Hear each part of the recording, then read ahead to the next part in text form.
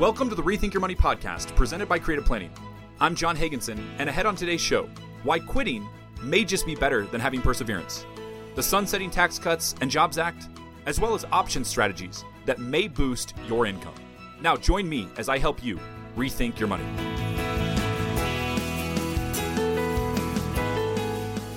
Well, when we were in high school, we learned trigonometry, we learned calculus, and the thinking, which by the way has been totally debunked, was that if students learned complex math problems, it would correlate to success elsewhere in our lives. What we now know is that helping students build a lifelong matrix for assessing risk, reward, skill, luck, that's far more relevant. The reality is, even if we had all the information, there would remain scenarios where we made quality decisions that tilted the odds in our favor, and we still wound up losing. Let me give you an example of this. If I were playing blackjack and I was showing a 17, the dealer's exposed card is showing a 6. But I hit on 3 consecutive hands where this scenario occurred, and I happened to win all 3. Did it make it a smart decision? Well, of course not. But sometimes just as good decisions can have negative outcomes, poor decisions can still lead to positive results.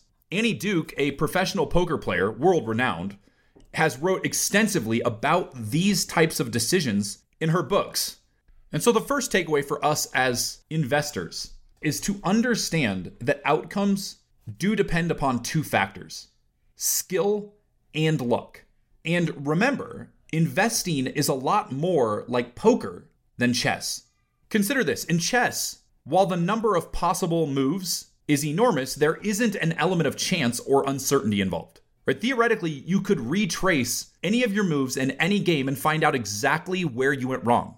Furthermore, all the information required for you to make a quality decision in a game of chess is available on the board the entire game. But by contrast, when you think about poker, your opponent's cards are hidden. So you're forced to learn to make decisions without having a complete picture of the situation. And then in addition, there is always this element of luck in the cards that are flipped over from the deck. And so due to this element of chance, you can calculate the probability of outcomes in each hand, but it's impossible to know with certainty how each hand will play out. And here's how I see this element of skill and luck playing out in the real world with our money. Imagine that you assessed everything perfectly on this Japanese stock that you wish to purchase. And the company had made your promise, and you had done significant research, and your odds of that stock making money were, let's just say, 85%. But then an earthquake hits Tokyo, and that company's headquarters happened to be at the epicenter. And as a result, the stock dropped 75% in the 6 months following your purchase. Did that outcome mean that you purchasing it was a bad decision? Or was it a good decision where luck, which you couldn't control, worked against you? The reverse of that, and I see it from time to time, someone makes a terrible decision. Let's say they shorted that stock. They were completely wrong in their assessment. But then that same earthquake causes the stock to drop 75% and they make a fortune. And they're walking around saying, I'm a genius. I know how to pick stocks. No, you got really lucky. You hit on a 17 with the dealer showing a 6. It was dumb, but it worked out. Let me add here, this is why I discuss on this show, and we put such an emphasis here at Creative Planning on tax and estate planning. That's why we have 85 CPAs and 45 attorneys working in coordination on your wealth management plan. Because those 2 elements of your financial plan are a whole lot closer to chess than poker. Which is why I often tell you to ensure that those 2 components are dialed in and efficient, because your outcomes are far less attributable to luck. My second takeaway is to understand how relevant events impact your decision-making and can cause tilt. If you're not familiar, let me define what tilt is in the game of poker. It's a state of mental or emotional confusion or frustration in which a player adopts a less than optimal strategy. Basically, you get emotional, you get angry. Oftentimes, by the way, this happens when you play the game correctly, you assess the odds, and you still lose due to bad luck. That can be incredibly frustrating, can't it? Where you do everything right and it still doesn't work out? Well, we see this every year in the quantitative analysis of investor behavior from Dalbar, which is an annual study that essentially breaks down whether investors capture investment returns. And their studies now have shown for decades that investors are lucky to capture half of the investment returns available due to emotional investing. It's really difficult to not go on tilt when you look up 9 months into 2022 and we're having the worst stock bond performance in over 50 years. And this, by the way, is where a great financial advisor can help you control those emotions and stick to the rules that you have in place with a defined financial plan so that you avoid reactionary moves by being on tilt. And the third parallel is to use mental time travel to improve the quality of our decisions. I've discussed this very concept with Dr. Dan Pallison, a psychologist and wealth manager here at Creative Planning. And you can find that in past episodes by going to creativeplanning.com/radio or by searching Rethink Your Money anywhere you listen to podcasts. And Dr. Dan's advice is to consider your future self when making decisions in the here and now. Because when we make in the moment decisions and we don't ponder the past, we don't ponder the future, we are far more likely to be irrational and impulsive. I've seen investors take lump sum distributions to get paid immediately, even though the deferred reward could potentially be much larger. Or maybe have you ever been asked to do something several months out by a friend, only to regret having agreed to it when the time finally comes? Oh man, why did I say I'd do that? I wasn't really thinking that far in the future. Maybe you had an extra drink while you're out with friends. Yeah, and then you regret it the next morning. Well, these are all examples of temporal discounting, which is when you value your present self at the expense of your future self. And so to recap these 3 highlights with our money, number 1, understand that outcomes depend on 2 factors, skill and luck. Number 2, understand how recent events impact your decision-making and can cause tilt. Number 3, use mental time travel to improve the quality of your decisions on behalf of your future self. If you have questions about any of this, visit us at creativeplanning.com to speak with a local fiduciary who isn't looking to sell you something, but rather give you a clear breakdown of exactly where you stand with your money. Again, that's creativeplanning.com. And while all of those lessons are fantastic when it comes to us making quality decisions, I want to highlight something Annie Duke talked about in her most recent book, Quit. And that is, while we associate grit positively, we often, by contrast, associate quitting with being really negative. I mean, think when great athletes retire. Serena Williams, most recently. She was very clear to say, I am not quitting. I'm just beginning a new chapter. That's how concerned she is about the association with being a quitter. But what if I told you quitting is totally fine? You likely should quit a lot of things in your life right now. I mean, what if I told you I want my kids to be great quitters? You'd be like, what is wrong with you, man? You'd probably be appalled. But there are many instances in life where quitting is positive. A couple of weeks ago, Tua Tagovailoa, who is the Miami Dolphins quarterback, was clearly concussed in the game. He wanted to go back in. And then in the next game, got his bell rung again, and it was an ugly sight watching him taken off in a stretcher. He should have quit in the game against the Bills when he was clearly concussed. So let me share with you 3 biases around quitting and why it actually might be positive for most of us as investors. Number 1 is endowment bias. Endowment bias just means that we value things that we currently own more than we probably should. And one way to overcome this is flip the bias on its head by considering opportunity cost. Meaning that when you quit one thing, you're starting something potentially better. What you want to ask yourself is, today moving forward, which path provides me the highest likelihood of success? Example of this is a client came in actually to our Chicago office and had an insurance agent masquerading as an advisor that had sold them annuities for 100% of their portfolio. They did it in 2009, and the most they could make in any year was 5%, as that was the annual cap. Well, the market's up about 350% since that decision, and this person was up about 35%. It would have been really easy for that person to say, well, I'm just going to stick with this. I already did it. Let's just hold on to it. But instead, they did the right thing. They quit those annuities. It's like, hey, I'm in my late 60s. I've got 20 plus more years to invest this money, Lord willing. And obviously, while they don't know what the future holds, they understand that the market's earned about 10% a year for almost 100 years. Bonds are yielding north of 4% right now. They had held them long enough to avoid any surrender penalties, and they have enough safety buffered and set aside within the plan to bridge any volatility in the next 5 to 7 years. So quitting that annuity strategy was the right call. Great job being a quitter to that client out in Chicago. Oh, and by the way, if you don't believe me on the endowment bias, walk out to your garage and look around. If you were to buy a new home with an empty garage, half the stuff that's sitting in your current garage would not be repurchased for your new garage. Well, then why don't we get rid of it? Because it's ours. We already own it. But just like endowment bias, this next bias makes it very hard for us to quit. And that's the sunk cost fallacy, which also applies to the garage item example. You don't get rid of those items in part because I paid $200 for that blower. And yes, I'm never going to use it again, but I don't want to donate it because I already paid $200 for this. And I saw this manifested recently with a prospective client who had a highly concentrated growth stock portfolio that, of course, had shot up through the roof during the pandemic and then came crashing back to earth like a meteor the last 12 months. They were able to quit and sell out of it. That's hard to do because a lot of people would say, well, I'm sticking with this until I get back to even because I paid $100,000 for that stock and it's only worth $40,000 right now. And at one point it was worth $180,000. So I think it can get back there. This is the sunk cost fallacy that trips us up and stops us from properly quitting a strategy that is likely suboptimal from this point moving forward.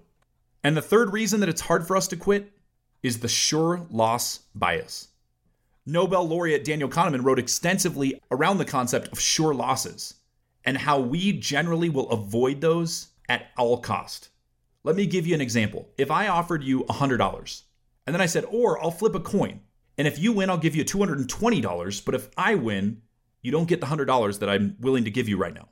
The vast majority of us would take the $100 that was the sure thing, which is interesting because I'm willing to offer you $220, which is certainly better from a probability standpoint on a 50-50 coin flip. But we like making the choice that ensures we won't have a sure loss.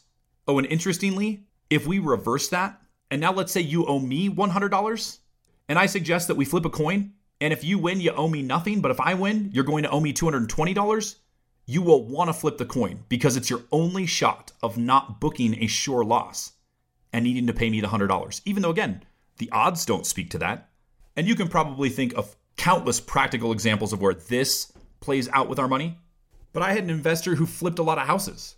And with the market softening and the juice ratcheting up on hard money loans, he had to unload them at about a $250,000 loss. Now, that same leverage made him a lot of money the last 10 years. So he's still certainly in the positive, but the sure loss of selling those homes at a price that you know you'll lose money on is really difficult for us to essentially quit in those moments. And so to summarize some tips for successful quitting, don't double down on bad decisions. Remember that not quitting is a decision every single day, and it's likely stopping you from starting something that might be better. And remember this, that generally healthy quitting should be done prior to it being obvious to those around you. At Creative Planning, we provide custom-tailored solutions for all your money management needs, as our team is structured to cover all areas of your financial life. Why not give your wealth a second look? Visit creativeplanning.com. Now, back to Rethink Your Money, presented by Creative Planning, with your host, John Hagenson. Well, I am joined again by an extra special guest that we've had on before. His name is Ben Hake. He is a tax director here at Creative Planning, and I asked him to be on today to share with us the most important aspects of the upcoming expiration of the Tax Cuts and Jobs Act. So Ben, let's just jump right in with tax rates. What is the 2025 sunset going to do with those? Just to kind of take a step back. So 2018, the tax reform comes out. A lot of times people focus on kind of that top line number. So, hey, they dropped tax rates. But unfortunately, not every one of my clients makes $600,000 or $700,000, and they're still being impacted by this. So the big change is going to be from 17 backwards, all the rates basically drop by 2 or 3% per band. Mm-hmm. So historically, you were in the 15% bracket. This reform made it so that you were in the 12% bracket. So the impact of that is come 2025, everyone's tax rates are going to go up incrementally. So each band kind of increases by 2 to 4%, depending upon how it all falls out. And if you're at the very top of that, then your rate's gone from 37% to 39.7 going forward. I found that many people are focused heavily on that 2 to 3% tax rate drop within the bands, as you put it, but fail to either recognize or maybe properly emphasize, I should say, the impact of the income expansion that has taken place within each bracket. Exactly. And with the sunset, coming up here in the next couple of years, the one thing we're looking at, and it's definitely not the most intuitive thing when I go to reach out to a client and be like, we should look at ways to generate income and pay a little extra tax this year. And so the big one we're focusing on right now is Roth conversions, and for some of our clients who are still working, does it make sense to contribute to, a Roth 401k versus your traditional? And the thought is that, especially for our retirees, it's like, hey, if we look at a Roth conversion today, what are we going to pay? With everything else, maybe we're in that 22% bracket, which is pretty wide. It's like $80,000 to $160,000. And the thought is, generally speaking, we don't want to pay tax before we need to. But if we look at the horizon and say, hey, when the sun sets, we're going to be in 25 or 28%. Well, that's, a 6% discount for doing it early. So that's really the conversation we're having with a lot of our clients, which is, I don't get any cut for when we tell you to pay extra taxes, but it's, in this case, maybe in their best interest. Wait, you mean you don't get a commission every time they pay more in taxes? No, flip side too, when someone owes a lot, I tell them I don't get a commission. Yeah, right. Yep. Yeah, I guess that's not quite in line with the fiduciary standard being a CPA. Exactly. You're absolutely correct, though, Ben. I've seen with clients that are relatively high income earners, I mean, maybe it's a family physician making $330,000 a year, and they're used to maxing out deferred accounts to whatever is allowable, whether it be a SEP IRA or a qualified retirement account. And I tell them, scrap that idea and stuff as much as possible into a Roth 401k. And they look at me like I've lost my marbles. They're like, John, I'm a high income earner. I'm a doctor. Of course, I'm going to defer income to when I expect to be making less money in retirement and pay taxes at those rates. But the reality is, if they're married, filing jointly, even at $340,000 of income, they're not out of the 24% bracket. So I think that component is surprising to people who haven't looked closely at this, that might be making $200,000-$300,000 a year and aren't above, as I just mentioned, that 24% bracket. And if you look back at the Bush tax cuts, that 25% bracket, if I remember correctly, started at about $80,000. And so while I think it is very counterintuitive to spend more on taxes today, obviously voluntarily, but wouldn't you agree, Ben, that we're shooting for the lowest lifetime tax bill? Exactly. And that's really the part that is also trying. And it also helps get you a little tax diversification too, which is that you now have a pot that's growing tax-free. If you need to access it, it's tax-free. And especially, again, we get a lot of retirees who wind up, they got really large IRA and 401k balances, $2-3 million. Well, if you need to start taking out big chunks for big purchases, you're going on a trip, you're doing something like that, all of a sudden that could be really costly on the tax bill for that. And so these times now we're paying tax on it, but it's at a relatively low rate. We get to, enjoy the fruits of that when we're retired or later on in life, when you get that access to be able to have something that you don't have to, incur a huge tax bill to touch. And right now we're talking about the sunsetting rates at the end of 2025. And I know we'll continue to unpack that further. But the other component to this that I think is worth mentioning is that the United States has over $30 trillion of national debt. And so while none of us have a crystal ball, I think it's more than reasonable to suggest rates may jump higher than even the Bush rates that are set to be reinstated in 2026 when looking out certainly over the next 10, 20, 30 years. And if that ends up being the case, then this opportunity in 2022 becomes even more attractive as we sit here in the Trump tax rates. But regarding this sunset, what should we be aware of regarding standard deduction changes? So the other big thing is obviously the rates dropped a little bit. And the one thing that's really been advantageous for almost every taxpayer is that the standard deduction effectively doubled. So historically it had been about $6,000 a person, so you're married as 12. Well, it's jumped up to $24,000, $25,000 right now. And so we get into a scenario because you're limited on your SALT deduction, so your state and local income, real estate, and property taxes at $10,000. So if you want to get over that, you got to have $14,000 in mortgage interest, which is rates were low, was difficult, or you had to be very charitably inclined and, give quite a bit away to charity. So we had quite a number of clients who, they hit the 10K, they got some, mortgage interest, they gave away $5,000 to charity, but they were still taking that standard deduction. So as we get closer to that sunset, it's kind of counterintuitive just going the other direction, which is that we may want to punt on making some of our deductions. So, if we're in 25, we may look to hold off a little bit to make your charitable contributions into early 26. We haven't really had to look at it for a while, but if you've got a state where you've got December or January to make your real estate payments, you may want to punt those into that next year. And similarly, if you're making estimated payments, right now it hasn't mattered if you pay the state of Arizona or wherever you live. It doesn't matter if you paid in December or January, you're likely capped out on that.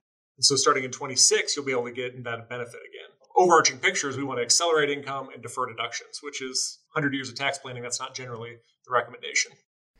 We're speaking with Creative Planning Tax Director Ben Hake, and this is certainly counterintuitive, but it also makes perfect sense to not trigger deductions that you cannot even benefit from if you're not itemizing. Ben, let's expand this a bit though. What would you say if someone said, well, I get that, but I'd like to give now? Would you suggest that they maybe bunch deductions now into something like a donor advised fund to allow them to continue to give annually, but get a large deduction well above that standard limit right now? and then maybe take the standard deduction the next couple of years. What are your thoughts on that concept of bunching deductions? That's something we recommend to a lot of clients, especially, those $5,000 givers are the classic one. That's a pretty significant amount of money to give over time. But if you keep doing that every year, you're really not getting any tax benefit whatsoever because you're hardly ever going over the standard deduction. Right. So bunching is definitely something between now and the end of 25 where if we want to give $5,000 a year, well, maybe we do $15,000 in 1 year into a donor advised fund, which gets the benefit of you still get to give it to the charity on that same 5-year, clip that you would be used to, but you get the deduction all at once. That would be one. And then for our retirees, we generally talk about, again, using RMDs or the qualified charitable distributions to be able to get the exclusion versus the deduction. Let's change gears to estate taxes. What should we know about regarding those and the 2025 sunset? So right now, the big thing is that they've effectively doubled the lifetime exemption. So, it had historically been $5.5 or $6 million that you could give away, or, if you pass away, you could give your heirs estate tax free.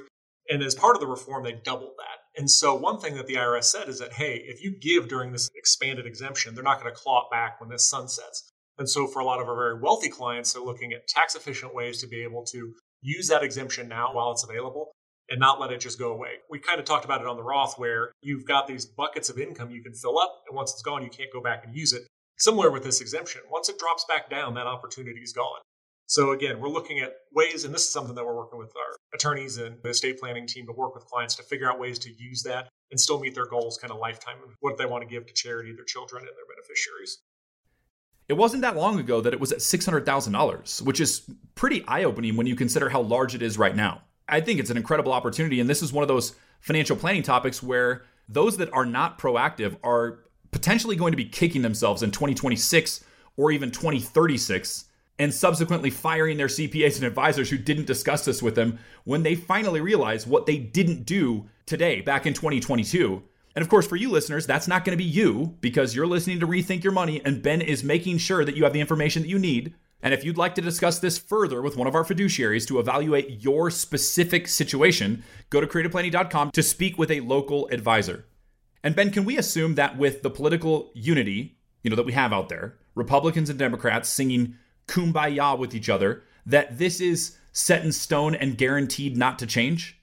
Or by contrast, and I think you hear the tongue in cheek, what do you see possibly changing that would make basically everything that we're talking about either less relevant or completely erroneous between now and the end of 2025? So I'll always throw out there that this has the benefit of requiring no action. So if Congress is in a stalemate, it doesn't do anything, this will automatically revert back, which does increase the likelihood a little bit. But I always preface as it's 100% dependent upon who's going to be in office at the time that we get close to this sunset. And the reason for that is tax bills, there's, over the last 10 years, we've seen tons of them. And it's one of the few things that the Congress with the Senate and 50 votes can pass without having kind of the other side's participation in it. And so I would argue that there is a chance that depending upon who's in office, we might even see lower rates. I think that's highly unlikely, and don't quote me on that. But, it's just as likely that we could see no action whatsoever. They extend it. They let it sunset. I think there's a variety of options. And that's why this is something that we're going to kind of plan as we go versus just assuming it's going to happen and going forth with a plan for the next 3 years. Well, lots changing, Ben, but what isn't changing when this sunsets in 2025? The big ones, and I think it's relevant for a lot of investors, are going to be that right now there's no change to the long-term capital gains rates and qualified dividends. So it's that 15-20% bracket. And then the taxes that were implemented well before the Trump tax reform. So you make over $250 in salary or self-employed income, you got to pay a Medicare surtax. Or if you make over $250, you got to pay that net investment income tax at 3.8%. All those are still in play. So if you've got a large brokerage account generating a lot of dividends, the tax on that should be pretty consistent under both of these regimes or tax rules. Well, I just spoke about this very topic earlier on the program, that we are operating within a world of unknowns, trying to make quality decisions. And so with that reality in mind, the goal is you've got to give yourself the highest probability of success based on the information available, while accepting that some of that information is going to change along the way. Exactly. Fantastic advice has always been. This is going to affect all of us here at the end of 2025, and it's important that we take action between now and then to be proactive. Thanks so much for joining us again here on Rethink Your Money. Thank you, John.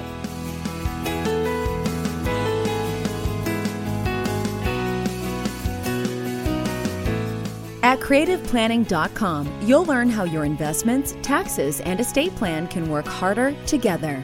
Go to creativeplanning.com. Creative Planning, a richer way to wealth.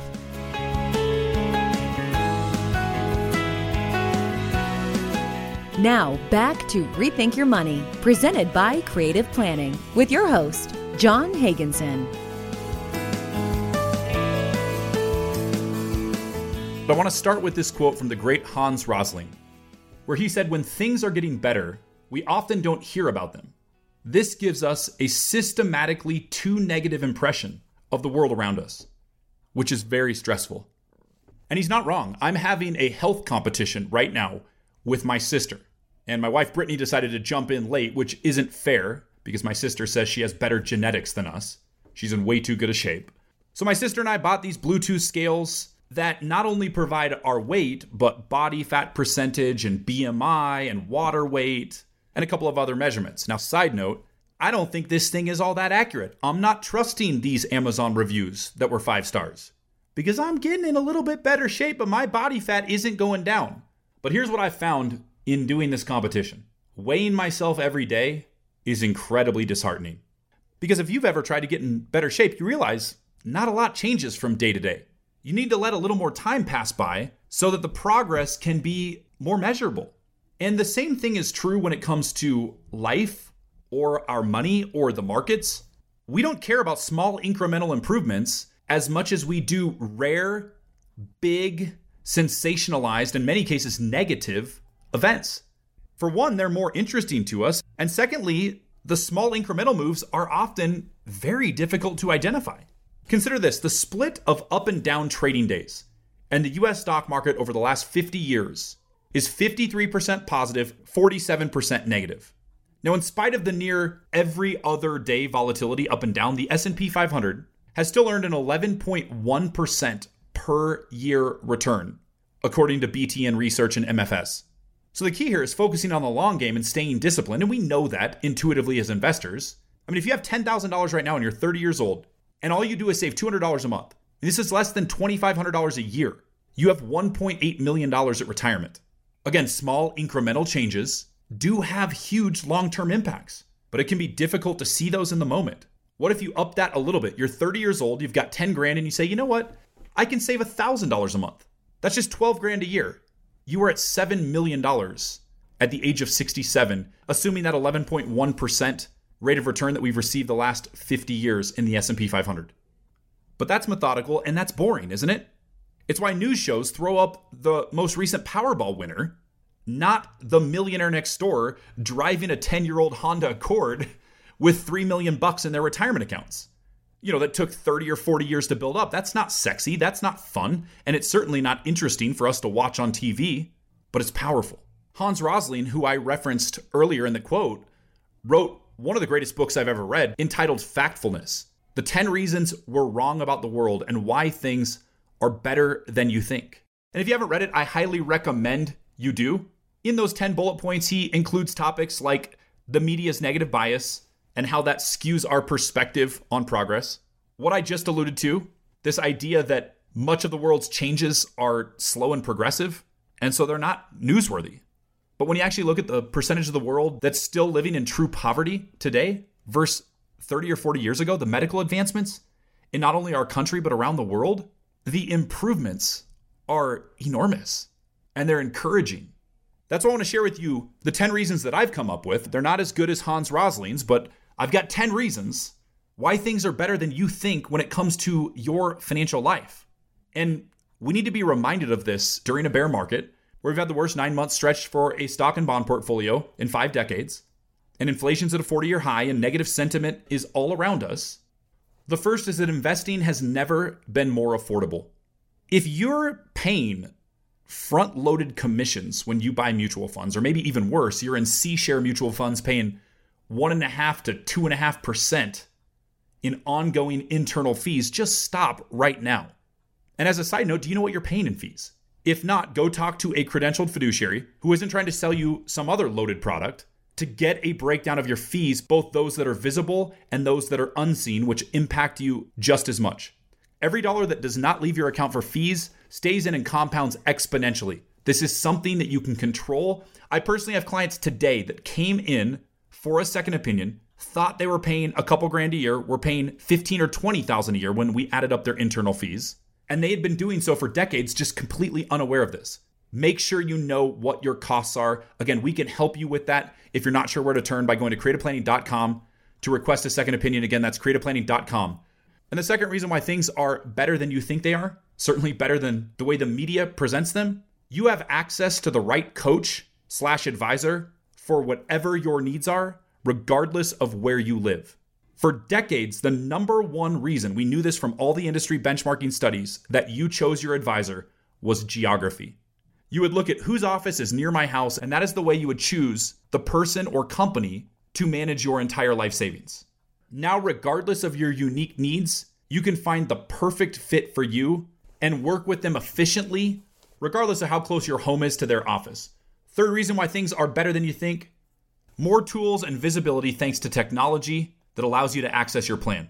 In fact, we've just launched here at Creative Planning a financial calculators section to the website that will help you make more informed decisions on how, when, and where to save. There's all sorts of different calculators available. You can find those by going to creativeplanning.com/calculators. Number 4, expected returns out of bear markets are much higher than prior to a bear market. I spoke about this last week, as did our president here at Creative Planning, Peter Mallouk, on his podcast entitled Down the Middle. Have a listen to his thoughts. So what's easy about bonds is really math, right? We know that like you buy a bond, you're going to get the interest. And then in the meantime, it fluctuates based on whether rates went up or down. Stocks can fluctuate for all kinds of reasons. I mean, sentiment or earnings contractions and all kinds of things. But in general, we do know that this is not the first bear market in the history of the United States. This is the 30th bear market. And we know the previous 29 gave way to a bull market. So we know if you own quality stocks, the odds are pretty darn good you're going to be okay. Now, what's the expected return? When you see a bear market, so just drop at 20% or more, which is where we are now, the expected return over the next 3 years is over 50%. Very, very high. So you can expect, if you look forward 3 years from now, your average return will be in the low teens per year. Now, is it start today? No. Is it perfectly spaced out? No. Are there any guarantees? Definitely no. But we know that when the market recovers, there's this, every now and then a client says, well, Peter, it's going to take me 5 years to get back where I was with the market going up 6-7% a year. That's not how it works. Almost always when the cloud is lifted, whatever the cloud was, when it's lifted, the market rockets and recoups most, if not all of its losses and goes on to new highs. And so at some point, we're going to see that probably happen. We'll probably see double-digit returns over the next couple of years. People thinking about going to cash now, that's just, you're not an experienced investor if you're thinking about that now. We're not even in an average bear market. The average bear market is a 34% drop. We got a long way to go to get there. Maybe we will. But the expected return, even from these levels, is very, very strong based on history. Again, that was Creative Planning CEO and President Peter Mallouk on his podcast, Down the Middle, that you can find anywhere you listen to podcasts.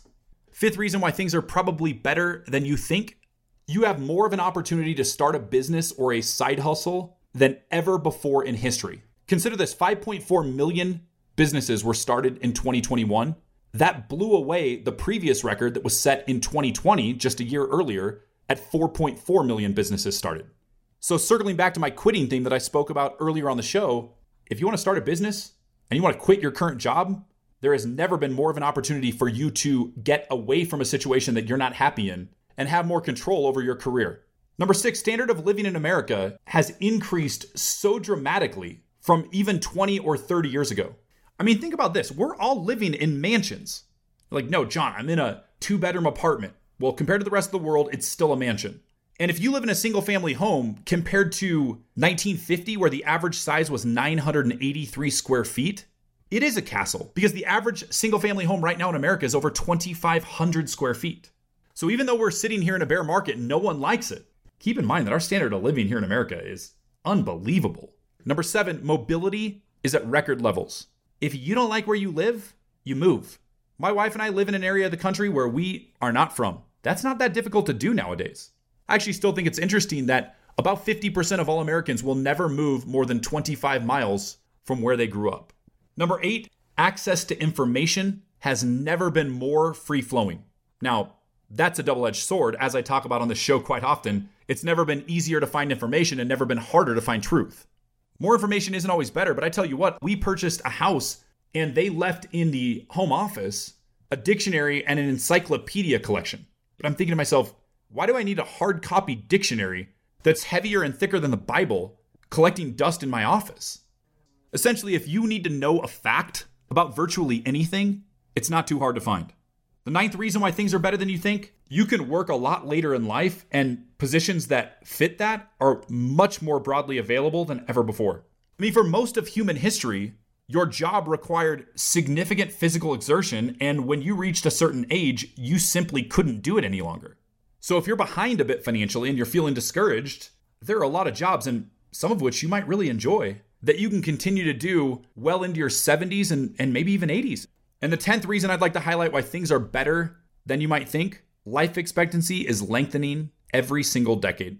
And I'll tell you why this is important, because time is far more valuable than money.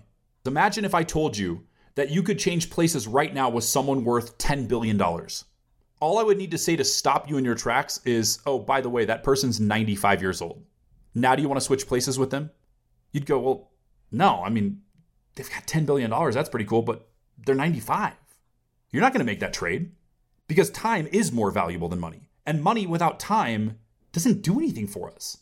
And so while it's fantastic that we're living longer, I would be remiss if I didn't emphasize the fact that this creates major financial planning challenges and implications, because no longer do you work until 65, get your pension and a gold watch and a retirement party, collect your Social Security, live off 7% interest in your CDs, sit on the front porch with some iced tea rocking for 5 years, and die at 70.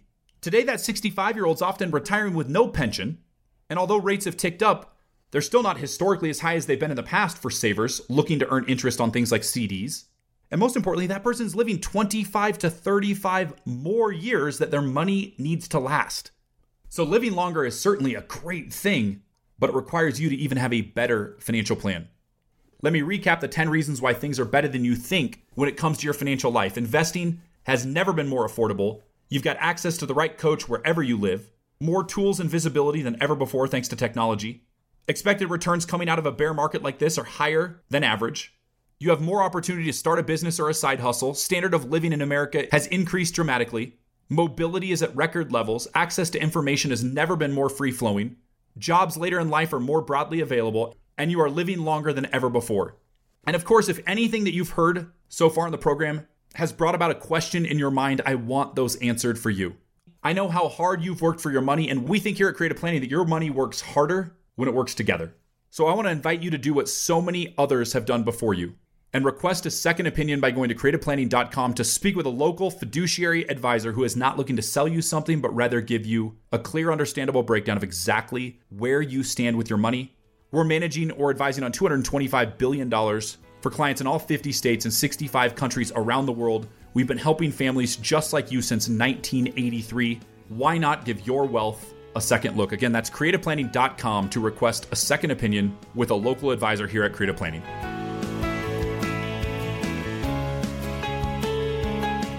At Creative Planning, our wealth managers work with in-house CPAs and attorneys to ensure your money is working as hard as it can for you. Give your wealth a second look at creativeplanning.com and connect with your local advisor. Now, back to Rethink Your Money, presented by Creative Planning, with your host, John Hagenson. The USA Today posted an article. It was regarding the increase in costs for both crop farmers and livestock farmers. And many of our clients here at Creative Planning, certainly in those rural areas, have made a lot of their wealth working their tails off, oftentimes in multi-generational family farms that their parents and grandparents and great-grandparents have farmed. And in this article, they interviewed certain farmers that said, we've gone through a lot over the last 50, 60 years as a family. And this is right up there at the top. One corn and soybean farmer said that he used to grow corn at $350 an acre not that long ago, and now it's $600 an acre. Most farmers quoted estimated that their costs have increased 40 to 50% in the last 2 farming seasons alone. And again, I've had this conversation with many of our clients that are farmers or ranchers, and it's been uniquely challenging for them. Just as it has for an urban American then going to the grocery store, seeing higher prices on food and wondering, why is this so expensive? Well, there's the reason. And certainly things like buying stocks and real estate and hard assets versus bonds or cash is one way to protect yourself against 40-year high inflation. But I'd like to expand that topic a bit and discuss what I have for you on today's technical topic, where I help you gain in your knowledge of investing one show at a time. And that is how you can use option strategies to both hedge price movements as well as increase income. Now, obviously, I must disclose, options are very risky. They're a complex strategy. This is not personalized advice for your situation. Do not do this on your own. Clearly, inexperienced option buyers on a platform such as Robinhood, probably others as well, have been completely obliterated by not understanding how to trade options and the underlying risks. But options do exist for a reason. Remember when Southwest Airlines was making a ton of money while other airlines were hemorrhaging money because they had hedged fuel costs and purchased jet fuel and locked in those current prices before they jumped significantly? That's a real world practical example where you see hedging strategies played out. But here are two option strategies that I want you to be aware of. Number one is selling covered calls. Now, this is used as a hedge. And there are all sorts of examples of this, similar to what I just shared, whether it be with farming or airlines. But for you, it might just mean that you have a highly appreciated stock, or you work at a company where you're fortunate enough to get a lot of company stock. And you look at your plan and say, well, as long as this stock does well, I'm golden. But maybe you're not comfortable with the concentrated risk that if things go poorly for that stock, it could have a sizable negative impact on your financial success or ability to retire. But the reason I say selling covered calls in this example is because obviously you own the stock long.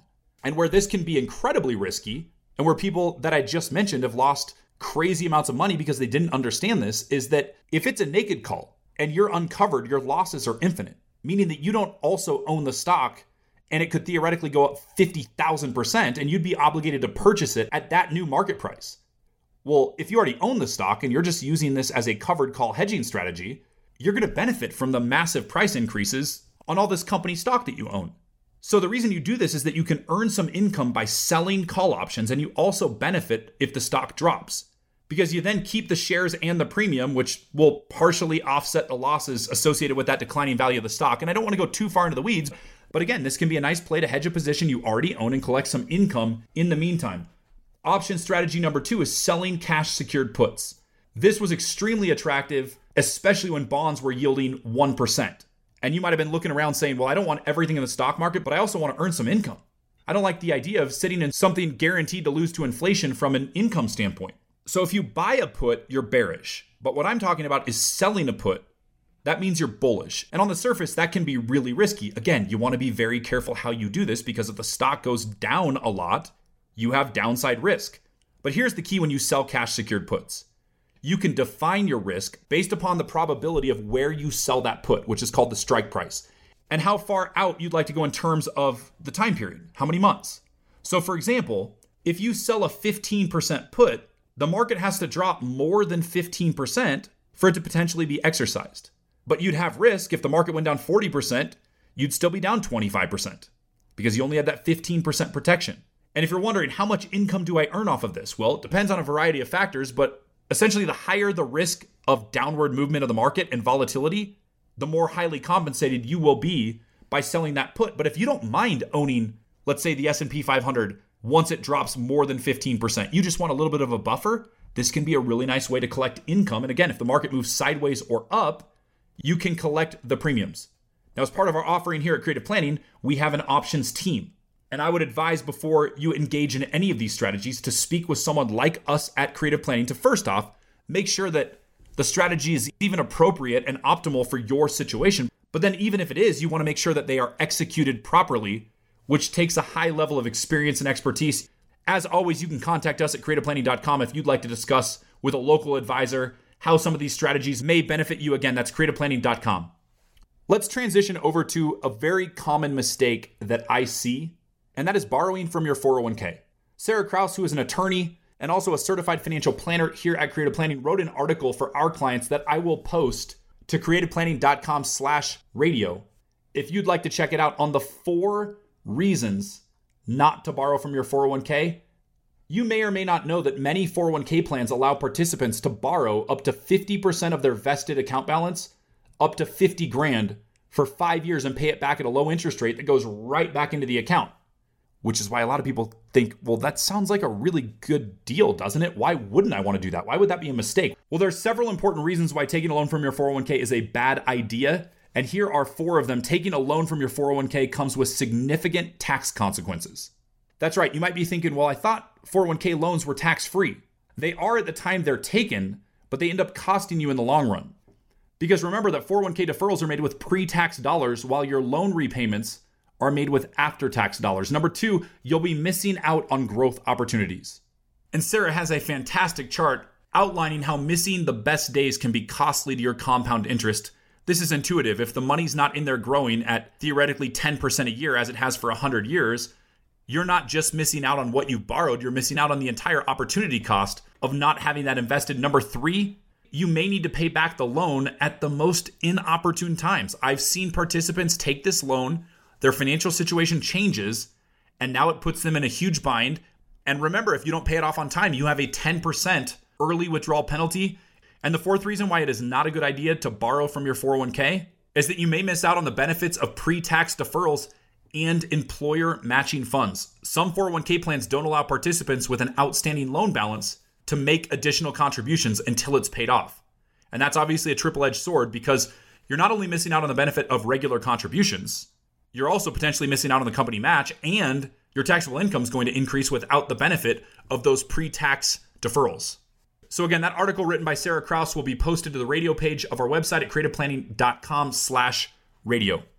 And as we come down the home stretch of today's show, I'd like to shift the focus to our kids and our grandchildren. Did you know that an estimated $68 trillion will be changing hands within the next 25 years? That's right. The youngest baby boomers right now are 58 years old. The oldest are 76. There are roughly 75 million boomers, according to the U.S. Census Bureau, and right now alone have about $40 trillion in assets. And so the question I have for you today isn't whether your plan is dialed in. I hope it is. Whether your tax strategies are in place and your estate plan is efficiently constructed, and all of those things are being coordinated as I talk about each and every week, as we do for our clients here at Creative Planning. If they're not, go to creativeplanning.com and speak with a local advisor. We'll help you get on track. But let's assume that your plan looks great. Can you say the same thing about your children and your grandchildren's financial situations? Are they financially literate and knowledgeable at the same level you are? Are they receiving great advice from a firm like us at Creative Planning? Are they talking with an attorney and a CPA and a financial advisor and coordinating that advice? Or if you're being honest with yourself, are you a little bit concerned about their lack of progress or knowledge? Do you think it'd be beneficial for them to inherit $1 million or $5 million or $250,000, whatever your situation is? Are they ready for that? Because the reality is, oftentimes we don't want to think about it, but we're all going to die at some point. And you've worked hard for what you have. And I assume that you'd like to know that the money will be stewarded well and maximized and not squandered. And oftentimes by squandering, I don't mean because your children mean to. Oftentimes they're just not experienced handling that amount of money or aren't getting the advice from the right places when they do inherit that money. And this really is why we've had such a commitment here at Creative Planning to being one of the larger estate planning law firms in the country, having a large tax practice, having over 85 CPAs on our team, in addition to tax attorneys and real estate attorneys and a trust company to help administer trusts if something were to happen to you and you need that service, in addition to our over 300 certified financial planners. And that's because we want you to feel confident that even if something happens to you, your children will be receiving the same great advice. And again, that doesn't mean that all roads lead to Creative Planning and you have to work with us, but you want your heirs prepared financially for this great transition. And one real practical, easy first step that you can take with your children is to invite them to a short webinar that we are hosting on Tuesday, October 25th, one in the afternoon and one in the evening, on taxes and your wealth, how to keep more of what's yours. One of our managing directors in the Atlanta area is who will be hosting that webinar. I've seen it. It's fantastic. And it's filled with all sorts of practical applications that you and or your kids, regardless of whether you ever work with Creative Planning, can use to take advantage of this historically low tax environment as we sit here in the Trump tax reform before it sunsets, as I spoke about. And you can register for this by going to creativeplanning.com/radio, and you will see a pop-up right there on the radio page to sign up. Again, that's creativeplanning.com/radio. Of course, it's complimentary and comes with no obligation to become a client. Let's all ensure that our future generations, who will inevitably be inheriting some of the wealth that we've worked so hard for, are informed and educated long before they're making critical decisions with those assets. Again, you can visit creativeplanning.com/radio to register for that webinar. Well, that brings me to the conclusion of today's show. And if you've been listening the whole time, you'll understand what I'm talking about when I say it is time for me to quit. That's right. I'm stopping while I'm ahead and I'm quitting well. And remember, we are the wealthiest society in the history of planet Earth. Let's make our money matter.